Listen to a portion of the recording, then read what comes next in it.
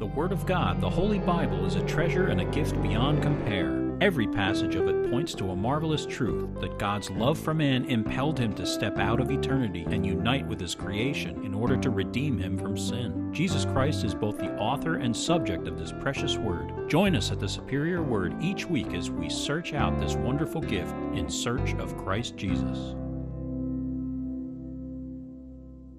Psalm 8, to the chief musician on the instrument of Gath, a psalm of David.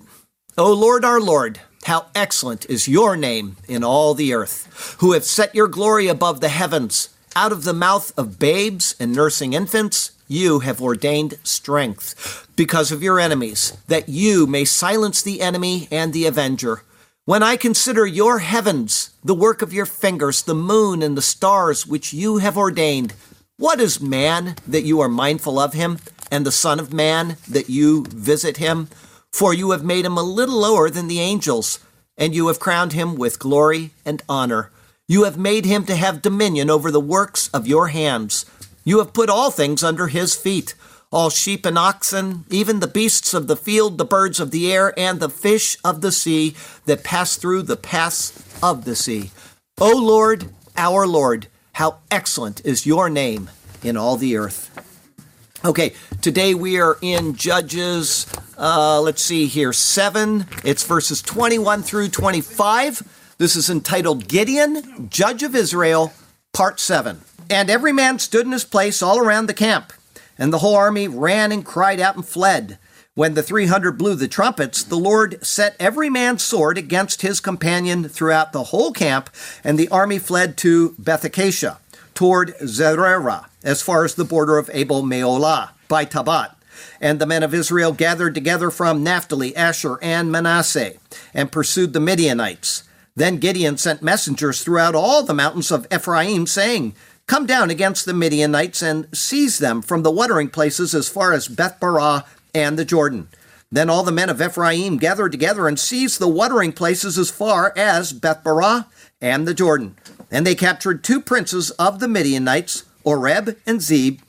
They killed Oreb at the rock of Oreb, and Zeb they killed at the winepress of Zeb. They pursued Midian and brought the heads of Oreb and Zeb to Gideon on the other side of the Jordan. This sermon was typed on 11 December 2023.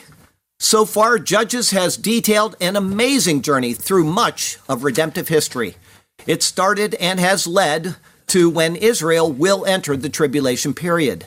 That is made explicit in Scripture, but it is also carefully detailed in typology. The reason Israel even exists as a nation is because God covenanted with them. Unlike the other nations of the earth, the Lord specifically stated that Israel will always remain before him as a people. This is grace. Israel has consistently violated the covenant the Lord made with them, and yet, because of his faithfulness, he has kept it as a nation. Israel will enter the tribulation period for exactly the same reason, because God has covenanted with them. Rather than destroying them along with much of the world, he will bring them through the tribulation, purify them, and they will again be his people. His attention and focus will be directly upon them, and he will dwell among them. It's hard to see how people don't get this, but it completely escapes a large portion of the people in the church. And not all of them are dummies. Many have degrees, reading their Bible for their entire lives, but yet it escapes them. Our text verse comes from Isaiah 11. It is verse 6. The wolf also shall dwell with the lamb. The leopard shall lie down with the young goat, the calf and the young lion and the fatling together, and a little child shall lead them. In today's passage, Zeb is one of the guys who will have his head taken off. I chose Isaiah 11:6 as our text verse because of that. Please trust that when the Lord promises something to Israel in the Old Testament, it means that the Lord will fulfill those promises to Israel. The promises are not abrogated through the work of Christ. They are not transferred to the church, and they are not taken away because of Israel's unfaithfulness. All of these are propositions set forth by various unsound doctrines, and yet none of them align with Scripture. Hold fast to the truth that God is faithful to his word.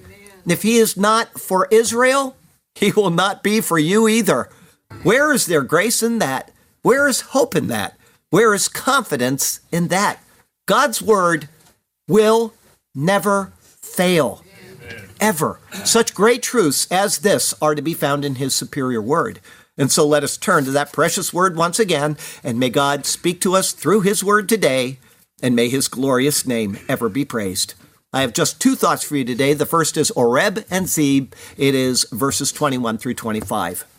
In the previous sermon, the narrative left off with Gideon and his 300 men coming to the outskirts of the camp, blowing their trumpets and breaking their pitchers. With that, they cried out, "The sword of the Lord and of Gideon." Now this most magnificently marvelous action continues as the camp erupts into total chaos. Verse 21, "And every man stood in his place all around the camp, and the whole army ran and cried out and fled." The verbs being imperfect give the sense of ongoing action. Vaya'amdu ish tachtav saviv lamachane. Vayaratz ha machane. Vayariu vayanisu. And standing man his under around to the camp, and running all the camp, and shouting and fleeing. The meaning of his under is that the place where he stands does not change. The same ground remains under the standing man. One can see the contrast between the two camps. While Gideon and his men were standing firm, those in the camp were running. While he and his men were blasting the trumpets, those in the camp were shouting. While Gideon's company was shattering pitchers, those in the camp were fleeing. It is reminiscent of the chaos that took place at the Battle of Jericho. There was the blowing of trumpets and a great shout, the walls falling down, and then the rush of every man running straight ahead. Here, however, there was no rush by Gideon and his men. The chaos alone would bring about the enemy's destruction. The wording is so exact and so purposeful that the contrast is actually stunning when you put it side by side. Here, Vaya'amdu, Vayaratz, and standing and running. Vayitku, Vayariu, and blasting and shouting. Vayishbru, Vayanisu, and shattering and fleeing. Hooray! Verse 22, "When the 300 blew the trumpets, the Lord set every man's sword against his companion throughout the whole camp." Now remember, these guys are just standing still. There's death all around, but these guys are standing still. They are not killing the enemy. The Lord is responsible for the victory. The words return to the narrative in verse 20. This isn't a second blasting of the trumpets, but a second description of the same action. "Vayitku shlosh me'ot hashofurot, vayasem Yehovah et cherev. Ish be're'ehu ube'kal hamachane." And blasting 300 in the shofars, and set Jehovah's sword, man in his friend, and in all the camp. Setting verses 20 and 22 side by side, the different aspects are more clearly seen. From verse 20, and blasting the 3 companions in the shofars, and crying, "Sword to Jehovah and Gideon." And then verse 22, and blasting 300 in the shofars, and set Jehovah's sword, man in his friend, and in all the camp. So you can see the action that's going on. There is the call by Israel, and then there is the response by the Lord. The scene is one of utter chaos. There was no light and no way to turn on a light. Every soldier's instinct was to fight his way out solely for the sake of self-preservation. Thus, everyone simply plunged his sword into whoever was nearest. Anyone who wasn't killed took off and headed for the hills. Or rather, verse 22 continues, and the army fled to Beth-Acacia toward Zerera as far as the border of Abo Meholah by Tabat. Much more precisely, Vayanas hamachane ad bet hashita tzerata, ad sefat avel mechola al tabat, and fled the camp until Bet hashita, Zerat ward, until Lip Abel Meholah upon Tabat. Those who could flee put their tails between their legs and took off. The movement of the flight became united, and the camp rushed towards these named places. Beit HaShita means house the acacias. The shita, or acacia, comes from shotet, a scourge, because of the scourging thorns. Tzerera, or as it says actually in the Hebrew, tzererat, or zerera in the English, is found only here in Scripture. It is debated where the root comes from. Three possibilities are the word sar, a hard pebble or a flint, or an unused root meaning to pierce or puncture, or a word meaning bound. Abarim says, to a Hebrew audience, it would probably have sounded like bound. The word sarar occurs with that precise meaning in Exodus 12:34. Ebo Meholah means meadow of dancing or stream of dancing. Tabat means extension, renowned, or perpetual. Verse 23, and the men of Israel gathered together from Naphtali, Asher, and Manasseh and pursued the Midianites. Rather, it says, Vayitza'ak ish Yisrael min Naphtali, umin Asher, umin Kal Manasseh, vayirtfu achare Midian. And cried man Israel from Naphtali, and from Asher, and from all Manasseh, and pursued after Midian. The meaning is, now that the advantage has been gained, a general cry of alarm went out for the men of these tribes to come and to assist in battle. The people responded, and Israel chased Midian. It is the same groups, minus Zebulun, who are called in Judges 6. Now, before I read this, why would it be minus Zebulun? My friend in Ireland emailed and he said, do you have any idea why? Well, we'll see that later in the explanation, but that's the kind of thing you want to pay attention to. Why is it mentioned here and not here? Anyway, here we go, Judges 6:35. And he sent messengers throughout all Manasseh, who also gathered behind him. He also sent messengers to Asher, here it is, Zebulun, and Naphtali, and they came up to meet them. Therefore, it may be that these men had been dismissed from the battle, but had simply not left yet, waiting to watch what happened. It said they returned to their tents in verse 7-8, so that is likely. As for Zebulun, their tribal inheritance was not far away, and so they may have just headed home due to its close proximity. Even if Zebulun had people represented, it may simply be that their name, glorious dwelling place, does not fit the typology, and so they are omitted from the narrative. And that's probably the case, but there is an explanation as to why it's actually not in there. Naphtali means my wrestlings. Asher means happy or blessed. Manasseh means to forget or from a debt. Verse 24.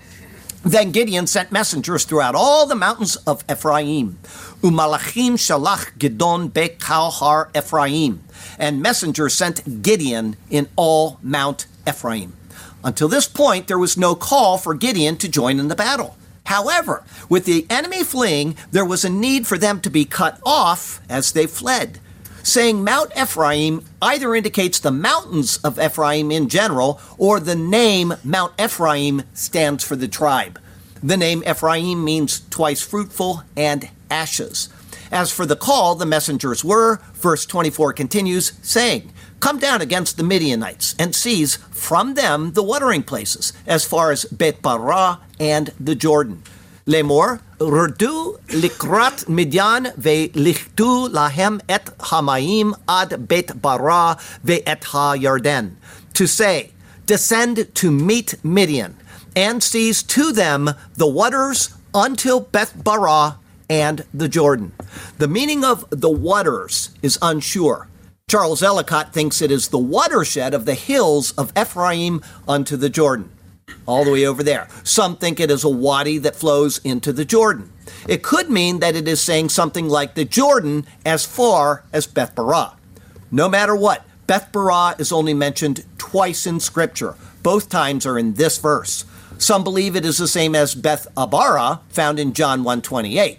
Abarim states the following about it. To a Hebrew audience, the name Beth Barah would have meant something like house of cleanness, or house of food, or even house of covenant making. Still, for a meaning of the name Beth Barah, both NOBSE Study Bible Name List and Jones's Dictionary of Old Testament Proper Names read place of the ford. BDB Theological Dictionary offers its signature prudent question mark and the equation with the imaginary name Beth Abara, which BDB translates with place of ford. Anyway, the Jordan means the descender. Verse 24 continues, then all the men of Ephraim gathered together and seized the watering places as far as Beth Barah and the Jordan. The words confirm Ephraim's response to the call.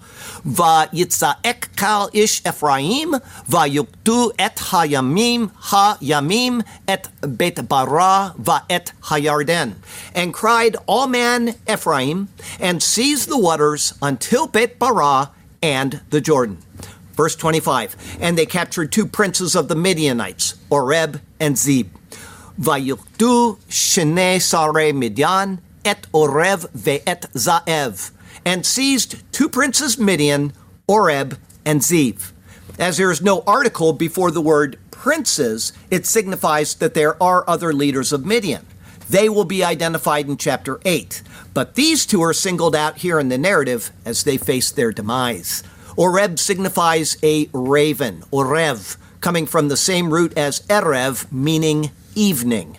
The connection to darkness is obvious. That comes from Arav, to become dark, and that is identical to Arav, to give or take in pledge. Oreb means raven. The main idea associated with ravens in Scripture, apart from their obvious dark color, is that of eating. Zeeb means wolf, coming from an unused root meaning to be yellow. Now you know why I chose that text verse. As for the wolf in Scripture, it is a devourer and a scatterer, at least at this time. During the millennium, such will no longer be the case, as we saw in Isaiah 11:6 and also in Isaiah 65:25. Verse 25 continues, they killed Oreb at the rock of Oreb, and Zeb they killed at the winepress of Zeb. Vehargu et Oreb betzur Oreb, ve'et Zaev hargu beyakev Zaev, and killed Oreb in rock Oreb, and Zeb killed in wine vat Zeb. The names are derived from the event. There doesn't seem to be any need to say that these guys were seized, taken somewhere else, and killed. Rather, by saying they were killed in the rock and in the wine vat, it appears that they were hiding in those places. They were seized and they were killed. Lastly, we read the following. Verse 25 finishes with, they pursued Midian and brought the heads of Oreb and Zeb to Gideon on the other side of the Jordan. Ve'yirdfu el Midian ve'rosh Oreb uzaev heviru el Gideon me'ever la Yarden, and pursued unto Midian, and head Oreb and Zeb brought unto Gideon from side to the Jordan. This would explain why they cut their heads off. The men found them, executed them, and continued to pursue the enemy unto the land of Midian, which is across the Jordan, starting down around the area of the Dead Sea. Carrying heads would be much less cumbersome than dead bodies. The heads would be sufficient to confirm that they had died in battle. Once they completed their campaign, they then returned from that side of the Jordan to where Gideon was. Who is fearful and afraid? Whose heart is failing at the sight? The word of the Lord has not been obeyed. He asks you to trust, no matter what the plight. Let us trust in this and go forward confidently, that our destiny is secure through what He has done. Innumerable people gathered around the glassy sea, forgiven and redeemed through the work of the Son. The forces arrayed against us will all be swept away. Through our faith in Jesus, we are again right with God. Oh, glorious day. Our second thought today is pictures of Christ. Judges 7 continues the pattern of showing the inferiority of the law and its inability to save. Rather, it is a detriment to a right and proper relationship with God. Obviously, the law was given to Israel as a means of establishing a relationship between the Lord and His people. However, that was only so far as it pointed to their need for the coming of the Messiah. Ultimately, the law never brought Israel into a proper relationship with the Lord. Rather, it only highlights sin in fallen man, and it highlighted it all through the era of Israel's history. The account in Judges 7 once again typologically points to the great work of Jesus Christ, fulfilling the law and bringing about restoration through His completed work. Verse 1 began by naming Jerubbaal, let Baal strive. It is Jesus who strove against the law, and He prevailed. By stating the name in this manner right at the outset, it gives prominence to this point. It is from that starting point that the narrative then continues. It immediately identified Jerubbaal as Gideon, cutter. Gideon comes from Gadah, to cut off. As was previously seen, just as Deborah anticipated the New Testament coming from diatheke, a covenant or testament, which is a feminine noun, Gideon anticipates the euangelion, or the gospel, meaning the good news. As noted, Jesus is the one who strove with the law. Jesus is also the ultimate meaning behind the gospel. It says in 1 Corinthians 15, I declare to you the gospel which I preached to you, that Christ died for our sins according to the scriptures, and that he was buried, and that he rose again the third day according to the scriptures.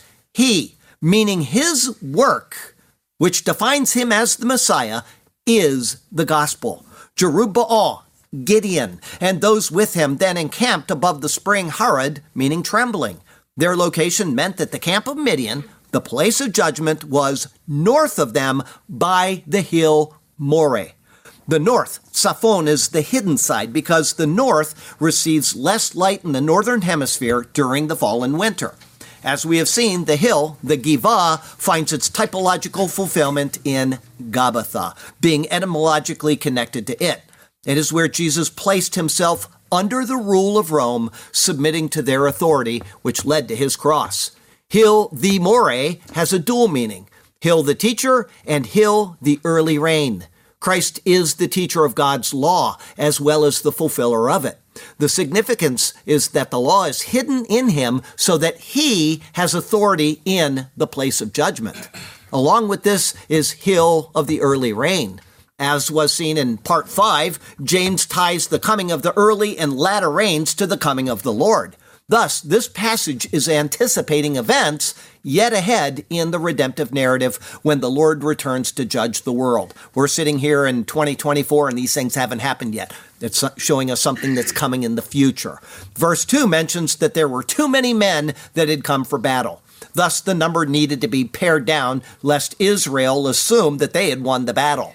Therefore, those who were fearful and trembling were told to depart. The word translated as trembling was the source of naming it spring Harod. Those who were trembling were told, while using a jussiv, which is a sort of indirect command, he shall depart and flit from Mount Gilead. Mount Gilead, Har Gilad, signifies a large but centralized group of people, Har, of the perpetual fountain. Gilead has consistently represented the eternal presence of the Spirit.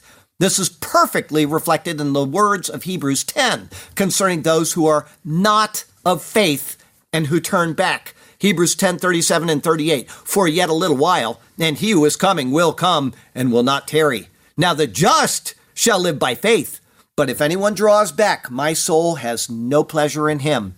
Remembering that Hebrews is an epistle especially directed to the end times Jews after the church age, the symbolism is perfectly clear. The use of the jussiv is an indirect command. If you are not of faith, you shall depart and flit from the perpetual fountain. The next words of verse Hebrew 10 give a sense of their state. The author is speaking to believers, but then contrasts it with unbelievers. Hebrews 10:39. But we are not of those who draw back to perdition, but of those who believe to the saving of the soul. Remember, these people were scared. Anybody scared? Go back. Well, that's being pictured in those people that are being described in Hebrews 10. Hope you got that. Interestingly, the number who are not of faith are said to be 22,000. That is roughly 2/3 of the number of men prepared for battle. Without being dogmatic on this, it certainly appears that this is pointing to the Jews who will perish without the perpetual fountain during the tribulation period. It says in Zechariah 13, and it shall come to pass in all the land, says the Lord, that 2/3 in it shall be cut off and die.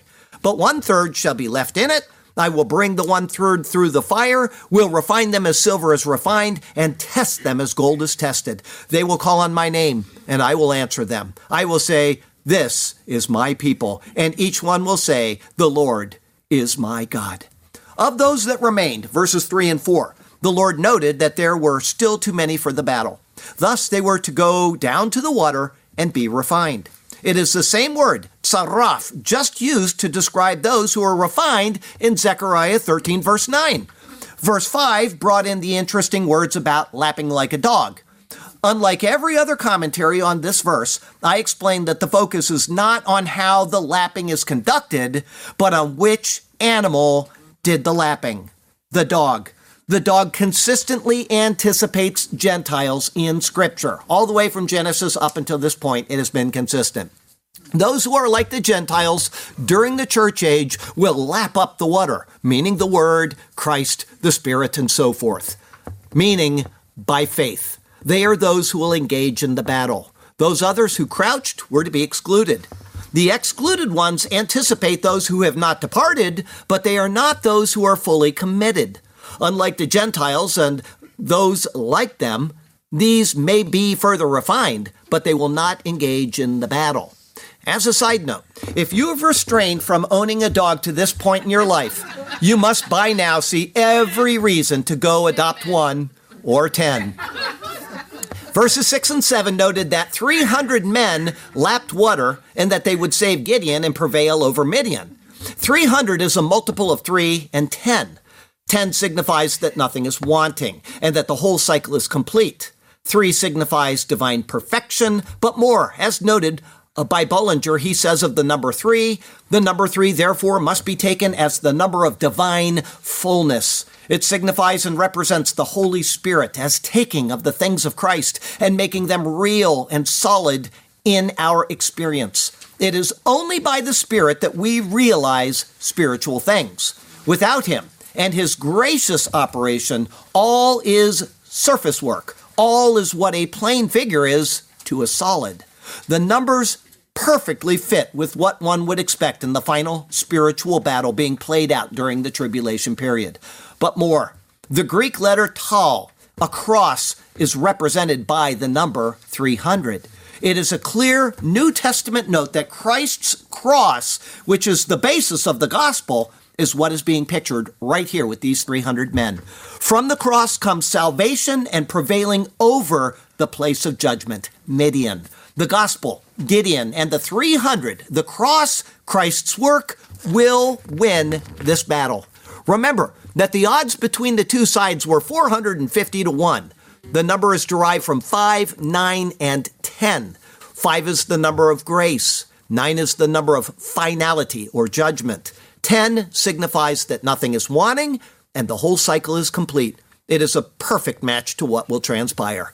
Verses 9 and 10 noted the victory was won, but if Gideon wasn't convinced, he should go down with Purah, his servant.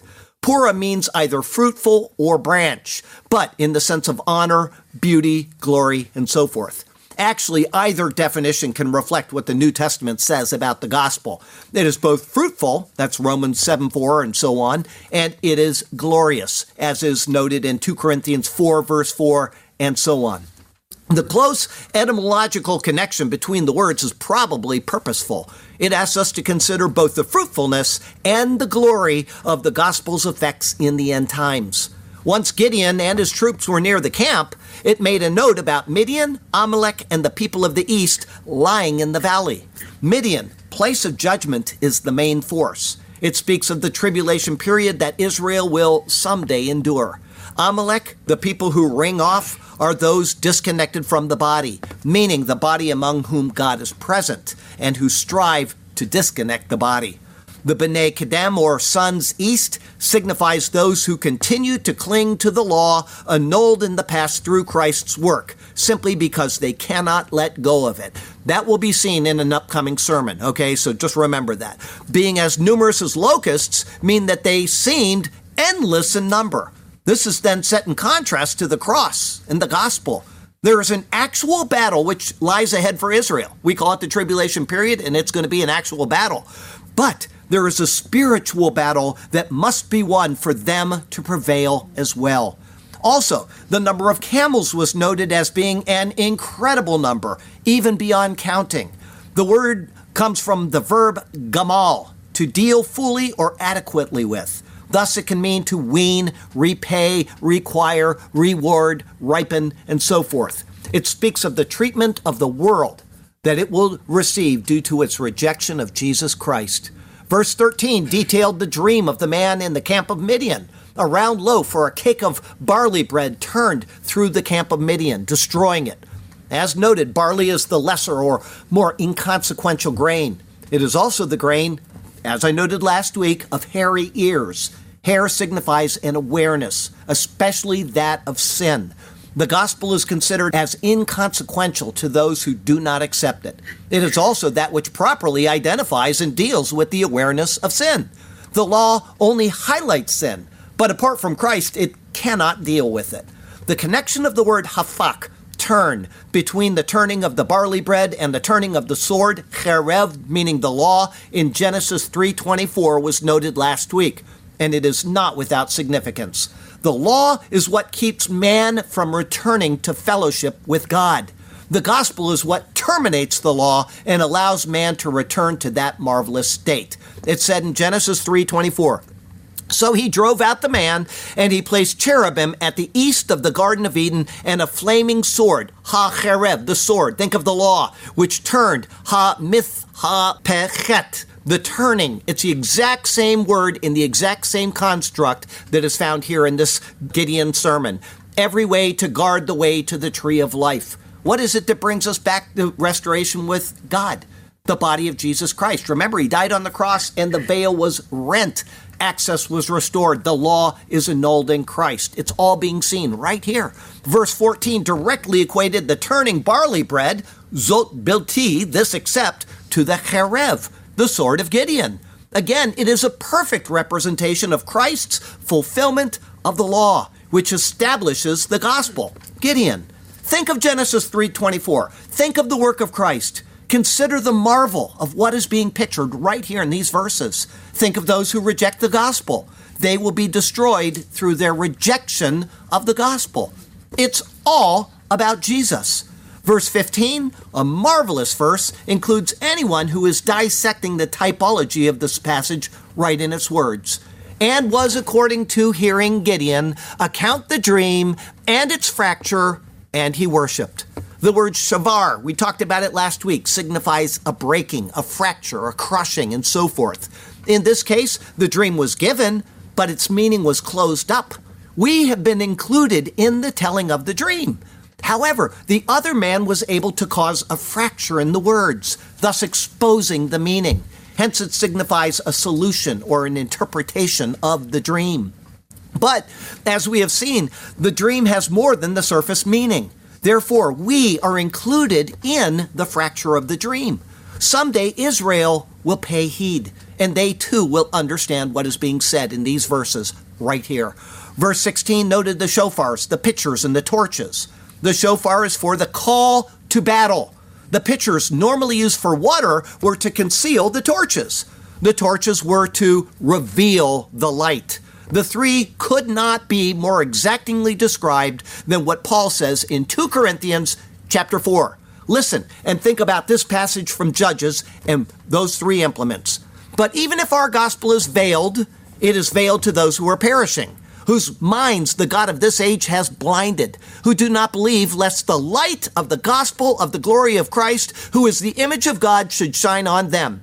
For we do not preach ourselves, but Christ Jesus the Lord, the blowing of the shofar, the proclamation of the gospel, and ourselves your bondservants for Jesus' sake. For it is the God who commanded light to shine out of the darkness, who is shown in our hearts to give the light of the knowledge of the glory of God in the face of Jesus Christ." The torches. "But we have this treasure in earthen vessels," think of the pitchers, the earthen vessels, "that the excellence of the power may be of God and not of us." The three implements are the proclamation of the gospel being revealed to the people of the world. In Gideon, the gospel and his 300, think of Christ, think of the cross, deploying these three things, the enemy will find its destruction. Now remember, there's a real battle going on in the world, but there's also the necessity for Israel to prevail in the spiritual battle. Until they do, Christ isn't returning. It's all happening in the stream of time, but it's also happening in the spiritual realm. At the time they are employed, it says in verse 19 that it was head, the watch, the middle. It would have been at the time that Midian was least prepared for such a battle. This clearly speaks of the world during the tribulation period.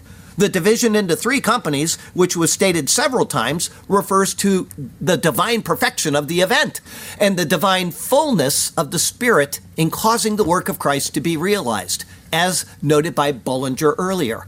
As for the employment of the shofars and torches, it was specific, and strengthened in hand left in the torches, and in hand their right the shofars to blowing.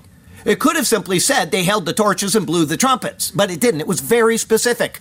It didn't in order to specifically reveal typology. The left side refers to the north, or darker side in Scripture.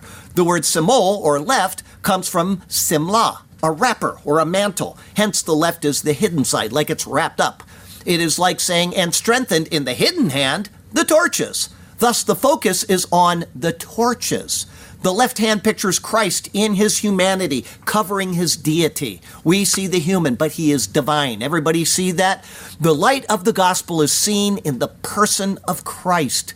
As noted earlier, to give the light of the knowledge of the glory of God in the face of Jesus Christ. The person of Jesus Christ is hiding his deity. Everybody got that? The right is the position of power. The blasting of the shofar, the heralding of the gospel is what is seen. With that also came the cry, sword to Jehovah and to Gideon. The meaning of to, as I said last week, is of. The call is of the Lord's sword, meaning the fulfillment of the law by Christ and the gospel. The two are united as one, just as 1 Corinthians 15, 3 and 4 proclaims. Verse 21, which opened our verses today, showed the contrast between the army of Gideon and that of Midian, and standing and running and blasting and shouting and shattering and fleeing. Despite the seeming odds, with the Lord behind the gospel, the world cannot prevail, but will find absolute defeat, even to the point where it will destroy itself. This is seen in Jehovah's setting a sword, a cherev, the law, between a man and his friend within the camp. Without Jesus, the law can only bring death. As for the names of these locations that they fled to, each of them is either used only once or this is the first time that they are seen in Scripture. Therefore, it is probable that they were named based on the events. Thus, in an attempt to explain typology, I submit this. House of Acacias, meaning house of scourges, describes the effects rendered upon the enemy. Towards Zererah, bound, signifies the coming state of those who reject the gospel. At the final judgment, they will be bound forever in the lake of fire. The border of meadow or stream of dancing signifies the state of those who are victorious in the battle. Dances are used to describe joy, most often after a battle. Being by tabat, meaning perpetual, is the eternal state where either side will find itself. Verse 23 mentioned the crying out and pursuing of Israel. He strives with God. By Naphtali, my wrestlings, and signifying the work of Christ to secure salvation. Asher, blessed because of the work of Christ. And Manasseh, to forget from a debt, signifying Christ who forgives sins, having paid their sin debt. These went forth pursuing Midian, place of judgment, having been declared not guilty because of Christ. As we saw, Zebulun was notably missing. Those of Israel who survived the tribulation period will enter into the millennium. They will not be translated directly to heaven. Everybody see that? Remember, Zebulun was a picture of the rapture in the past, or it's the glorious dwelling place, heaven. They're not going there. They're going to enter the millennium, and that's explicit in the book of Revelation. Verse 24 detailed the call of Ephraim, twice fruitful ashes. It speaks of the continued salvation of both Jews and Gentiles during the tribulation because of the afflictions of Christ. They pursued Midian until Beth Barah, house of the covenant, and the Jordan, meaning the descender. Whether this is referring to the negative effects of Midian rejecting Christ or the positive effects of Israel accepting Christ, the result is the same. There is one new covenant and there is one Jesus. Those who are in him will be saved, and those who reject him, I'm sorry for people that believe that you can be saved any other way, they will be lost. As it is Israel seizing the waters, I would go with the latter. It speaks of the coming destruction of all who reject Jesus. That would follow with the words of verse 25. The two princes of Midian, Oreb and Zeb, were captured and killed. Being two, they provide a contrast, and yet they provide a confirmation. Anytime you see two things in Scripture, there's a contrast and yet a confirmation. You've got the Old Testament, you've got the New Testament. They contrast law and grace, but they confirm the totality of the Word of God, etc. Anytime you see two, there will always be that premise, okay? Being two, they provide this contrast and this confirmation. Oreb, raven, ultimately comes from Arav, to take in pledge. Ze'ev, wolf, signifies those who devour. It speaks of those who have tried to obtain the pledge of the Spirit without Christ, and those who devour the flock. They contrast, and yet they confirm the totality of those who are separated from God. These were able to overcome such through their faith in Christ, just as Revelation says will come about. Being killed at the rock of Oreb is set in contrast to having life in the rock of Christ. One is a false hope, the other is a true hope. Being killed at the winepress of Ze'ev also provides a contrast. There is the overflowing vat given by the Lord, for example in Proverbs 3, or the vat of punishment for rejecting him, which is found in Joel 3, verse 13. The final words of the chapter noted the heads being carried back to Gideon on the other side of the Jordan. It is a note of the victory over these two as seen elsewhere in Scripture. The enemy is defeated, and the battle is complete. Judges 7 is not the end of Gideon's time as the judge of Israel. Chapter 8 is long, and it is very detailed. But Judges 7 is an integral part of what is typologically anticipated in the future. In studying and understanding typology, many errors in theology, such as Israel's covenant relationship with God, are cleared up. The Lord's promises to Israel are absolutely sure to come about. This includes being brought into the new covenant and enjoying all the blessings and privileges promised to them in their prophets. That time is ahead, but probably not too far ahead. The world is primed for self-destruction. But what good is knowing this if the word cannot be trusted? If God's word is not eternal and decided once and for all time, then there is absolutely no point at all, none, zero, zip, nada, in trusting him or bothering with his word. Why would you read a word knowing that it wasn't trustworthy? Why would you do that? There's no point in it. What a sad state to be in. Jesus saved me. Hooray! But he might take it back. Therefore, my salvation is up to me. That is where Israel is right now. They don't trust the Lord and they don't trust his word. Thus, they are stuck in a place where there is no faith, no hope, and no confidence except in themselves. Let us learn the lesson of Scripture by understanding the lesson of Israel. God has been and he will be faithful to his unfaithful people. That includes you, by the way. Look to Israel and be confident that he will, not maybe, he will carry you through to a good end. Israel is going to enter the millennium. They will be set as the head of the nations, and I don't care what a single person on this planet says contrary to that. They're wrong. God's word will be vindicated. It says it, it's going to happen. These people that say, oh, the church has replaced them and they're out, they don't know the meaning of the word grace. They don't understand the nature of God, who is eternal. And when he makes a decree, it is going to come to pass. Thank God for his faithfulness in the giving of his Son. Yes, thank God for Jesus Christ, our Lord. I mean, that is it. Amen and amen. That is it. It's all being pictured here. It's all being typologically anticipated. It's a lot of information. I took a whole bunch of verses over the past 3 weeks and crammed them into one short explanation. But it's all right there. God is telling us in advance that he is going to be faithful to Israel right through to the end. And he is just as faithful to you as he is to them. Probably more so, and I shouldn't say it in the sense of a comparison, but he is covenanted in the blood of his Son in the new covenant. And so I say it's all the more binding, all the more binding. When he says, come to me and I will give you rest, and come to me and you will be saved, and come to me and I promise you eternal life, it doesn't mean maybe, and it doesn't mean after you prove the rest of your life to be faithful. That doesn't mean any of those things. It means that Jesus Christ has done it. And everything after that point is still up to him. All he asks you to do is just be obedient in the process. And if you're not, you're going to stand before him and you're going to regret the years you wasted and the life you wasted not living up to the agreement that he has covenanted with you.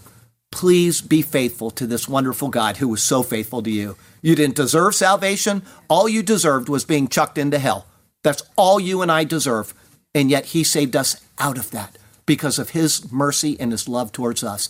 Thank God for Jesus Christ. Go back into the verses today, and here's the gospel. I want everybody that listened to hear it one more time in case somebody here is not called on Jesus. I declare to you the gospel which I preach to you, ... I'm skipping a couple words. That Christ died for our sins according to the scriptures, and that he was buried, and that he rose again the third day according to the scriptures. That's it. That's all that God wants you to do, is to accept that premise. I'm a sinner. I can't save myself. Jesus did it all because Jesus is the Lord God incarnate. Thank God for Jesus Christ. Please call on him today. Okay, here's the other verse where the wolf is mentioned. Isaiah 65:25 is our closing verse today. The wolf, that's one of those guys that was against Israel. Guess what happens in the millennium? And the lamb shall feed together. The lion shall eat straw like the ox, and dust shall be the serpent's food. He doesn't get any restoration. All the rest of the world is getting restored, but the serpent and his curse goes on. He shall eat the dust. They shall not hurt nor destroy in all my holy mountain, says the Lord. What a great God. That is actually going to happen.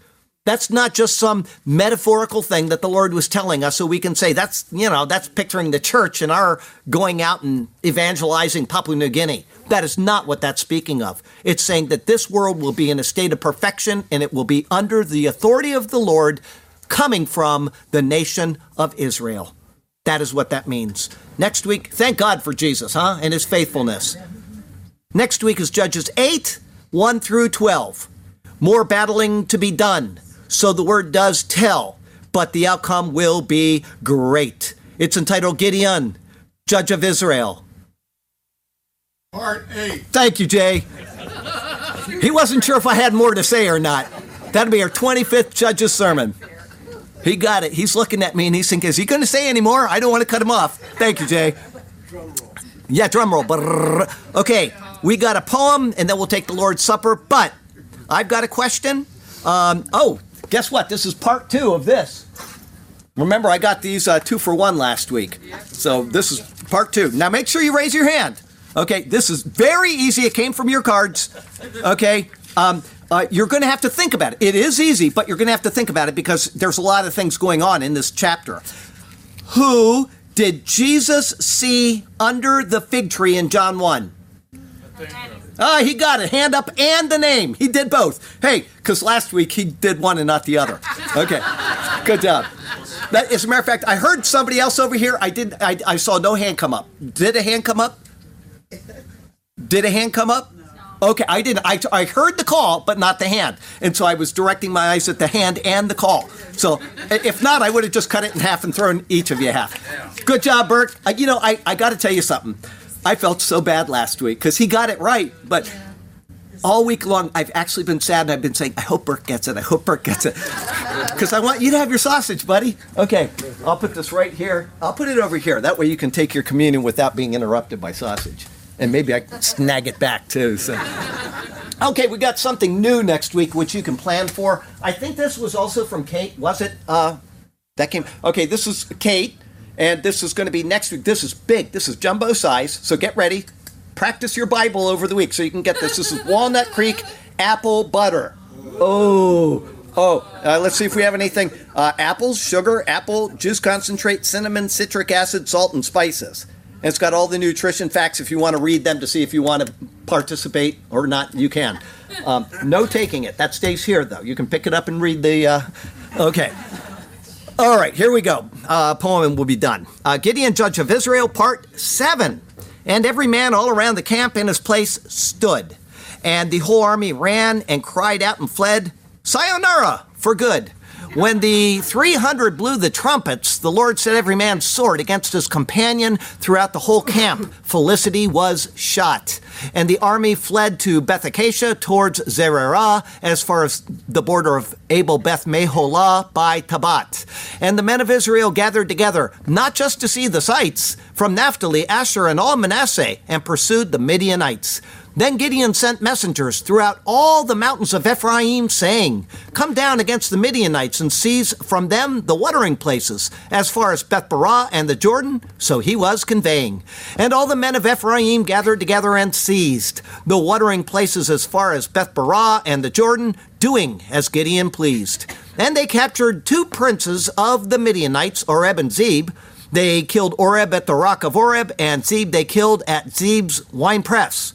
They pursued Midian and brought the heads of Oreb and Zeb to Gideon on the other side of the Jordan to show off their success. Lord God, turn our hearts to be obedient to your word. Give us wisdom to be ever faithful to you. May we carefully heed each thing we have heard. Yes, Lord God, may our hearts be faithful and true, and we shall be content and satisfied in you alone. We will follow you as we sing our songs of praise. Hallelujah to you, to us your path you have shown. Hallelujah, we shall sing to you for all of our days. Hallelujah and amen. Heavenly Father, how grateful we are for your gracious hand upon us. How grateful we are that you have been faithful to Israel, setting the pattern so that we know that you will be faithful to us, even in our own unfaithfulness. And yes, Lord, we admit that we're unfaithful before you. We have sinned as a people, we have sinned as individuals, we have sinned as nations. And yet you are willing to forgive when we just humble ourselves and come to you. Lord, help us to be responsible with our lives and our actions and to humble ourselves, to believe the gospel, to accept the fact that we cannot save ourselves, but you have done so for us if we will just come to Jesus. Thank you for that wonderful offer. May many accept it in the days and weeks ahead until whenever you come for your people. Lord, we thank you. We thank you for the promise that we have of eternal life in Christ. We love you. We praise you in Jesus' name. Amen.